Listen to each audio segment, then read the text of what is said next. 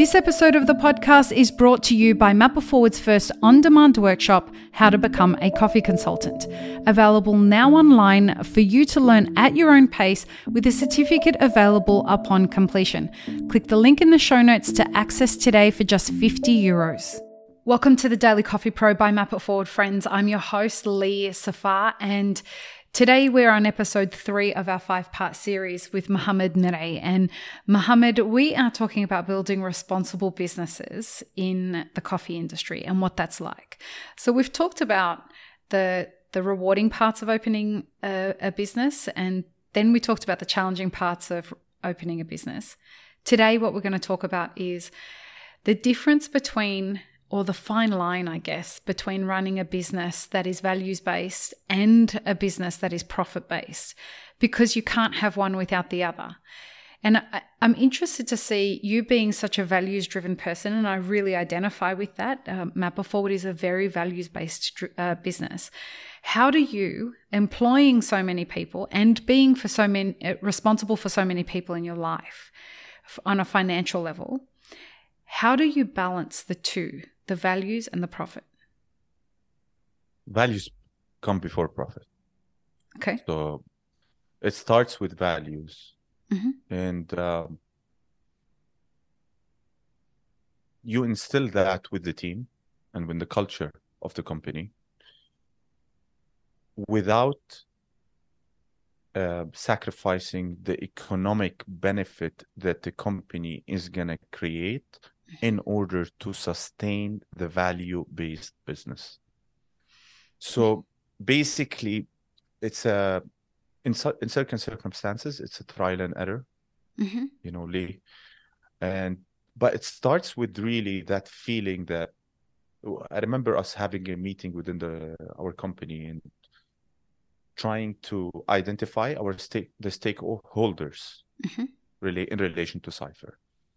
And I remember reading it in a book one of these days about I left some chairs empty in that meeting, and I got this idea from a book. I didn't come up with this idea, by the way. I'm trying to remember the book that I read, but basically we sat down in a meeting and I left some chairs empty for everyone, and sorry, not for everyone, for the specific stakeholders that are not sitting with us.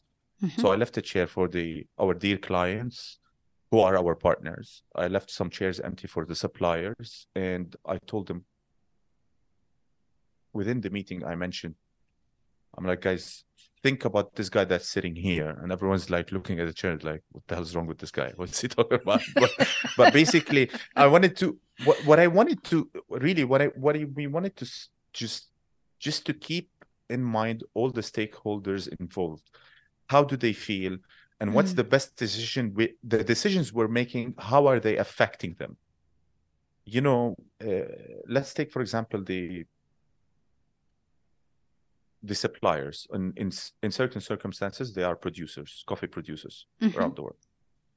And we'd have to make a certain decision in relation to the business. And I would mention to them, what do you think? How is that going to affect the supplier? And what's the best way for us at which we reach a win-win situation with our dear suppliers? And what was mentioned is that clear, transparent communications that will build sustainable relationships. And we've made that decision since the beginning, that we are very clear and transparent with our suppliers. And we've in certain circumstances, after we built a relationship and we developed a track record between us, we would go back and check what do they need in order to improve their business or their livelihood in their certain in where they are, and we start to build it with them. And we have a lot of examples in relation to this, because we believe that there's a lot of talk and the love story, I call it, when it comes to coffee and the relationship between the importers and the producers or the exporters. And I try to steer away from all this, the words that are, and stick to reality, stick to what works for us and you, how we can be sustainable for the long term. There's a lot of people that are listening to this that are saying, but if I can't make my business profitable, what's the point of having values? Oh, see, the values are not really, it's like, this is the wrong way to think, I think. Help us align it. Again, it starts with values. You set the values for everything. Look, we could have changed our values across the business cycle multiple times, even today. Take into consideration something that you've mentioned in your previous podcast, which is paying commissions to baristas. We don't do that, and we will never do that, because this is not part of our value system. And what examples are we setting if we do that? Okay. Just to as I told you, it starts with values. Everything starts with values, because once you set the principles in place and the values in place, you're aligned with your partners inclusive of your clients, which makes you, at the end of the day, it's the transactions that happen with your dear partners, with the clients, that are going to make you money at the end of the day. So I think, just to answer your question, there's no values. Even if I'm not profitable, I'm not going to change my values. These are my values. These are our values. When others go low, we go high. We stick to it. This is the way we've chosen to do business, and this is the way that we will navigate the challenging times. Okay, then why don't you go steal money then? Exactly. No, it doesn't make any sense. Doesn't make any sense for me. With my consulting clients, and I have clients all over the world, and so it's really fascinating for me to see the relationship that my consulting clients have with the idea of having a values-based business. And there are times when they say, look, I don't understand the point of defining my values or what my vision or my mission is. What's the point? And oftentimes, these are your board of directors. Your values, your vision, and your mission, they are what you're accountable to.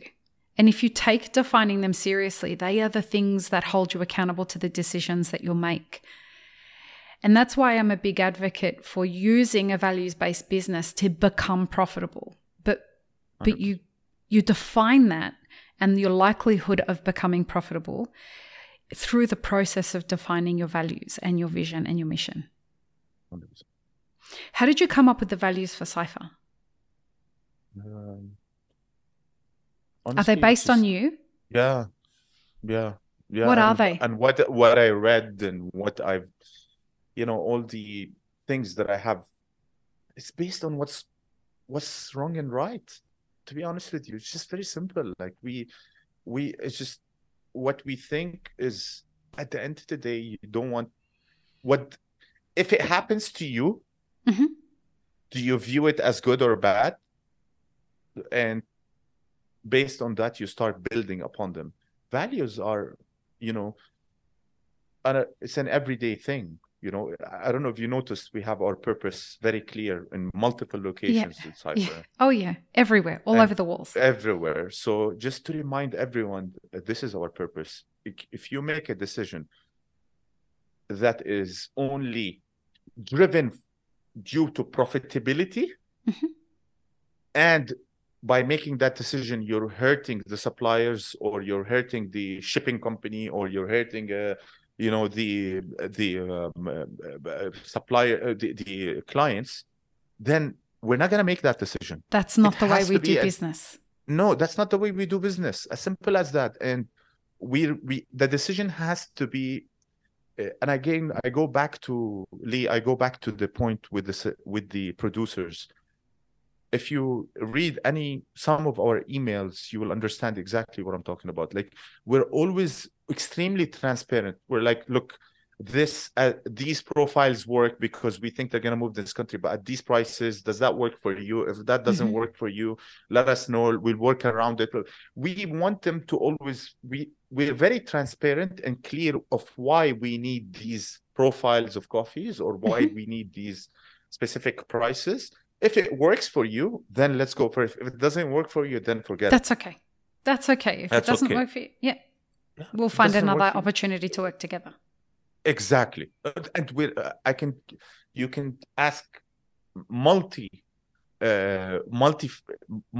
farmers across the, coffee producing origins that dealt with us, and I will tell you that.